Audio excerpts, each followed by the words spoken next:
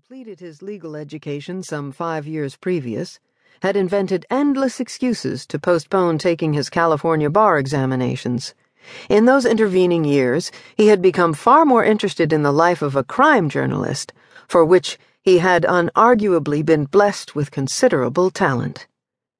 The reason for this subterfuge was because our father, the Honorable Horace T. Wilson, Superior Court Judge for the County of San Francisco, nurtured a deep prejudice, not to mention mistrust, toward anyone in the newspaper business. It was Samuel's profound hope that Papa would never discover the real reason why he continued to avoid taking that last step en route to becoming an attorney. He had, you see, been busy forging a career in journalism under the name Ian Fearless, the noted San Francisco crime reporter much in demand by a variety of publications, ranging from the Police Gazette to the city's well-established daily newspapers. George Lewis was right.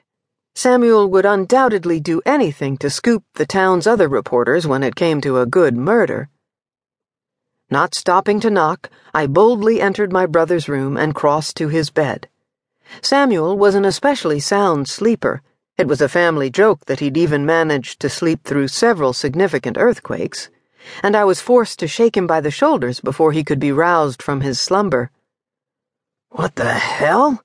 he grumbled, pulling the bedcovers over his tousled head.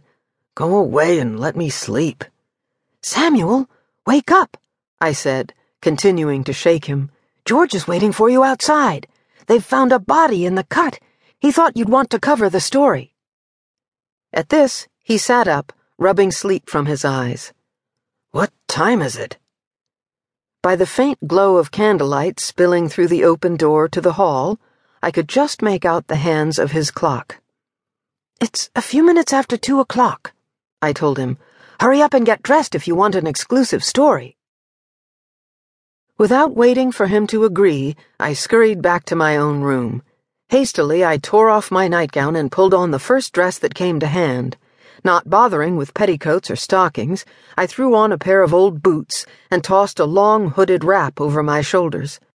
I gathered my thick mop of tangled hair into a bun as I raced down the stairs and, grabbing hold of one of the lanterns kept at the ready in a downstairs cupboard, flung open the front door. Leaving it slightly ajar behind me, I joined a startled-looking George Lewis who stood waiting on the street. "Miss Sarah," he protested, "you can't mean to come with us. The victim is... it's not a pleasant sight." "Never mind about that, George," I said, straightening my cape so that it covered me more securely. "You should know by now that I am not faint of heart." Before George could find more reasons to object to my presence, my brother came flying out of the house, pulling on his topcoat with one hand while attempting to balance a notepad and his own lantern in the other.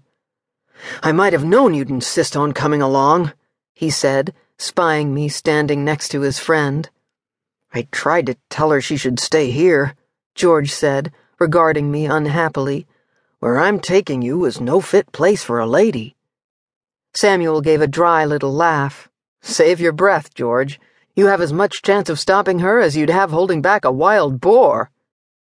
Striking a match, he lit both our lamps, then blew out the flame. "All right, my boy, lead us to this body of yours." George flashed me one more uncertain look, then silently turned and set off at a brisk pace toward the Harrison Street Bridge. This structure, which the noted author Charles Warren Stoddard referred to as a bridge celebrated as a triumph of architectural ungainliness, had been erected to span Harrison Street across the gap caused by the infamous 2nd Street cut. Many San Franciscans, my father and I included, considered the cut a greedy and ill-advised scheme which had signaled the beginning of the end to Rincon Hill, until then one of the city's finest districts. Tonight, the bridge loomed before us like a long, graceless serpent, barely distinguishable against the dark sky. A god-awful eyesore, Papa was fond of saying, and I must admit that I heartily agreed with this sentiment. As we drew nearer, I spied a one-horse chaise parked to the right side of the road leading onto the bridge. A man I assumed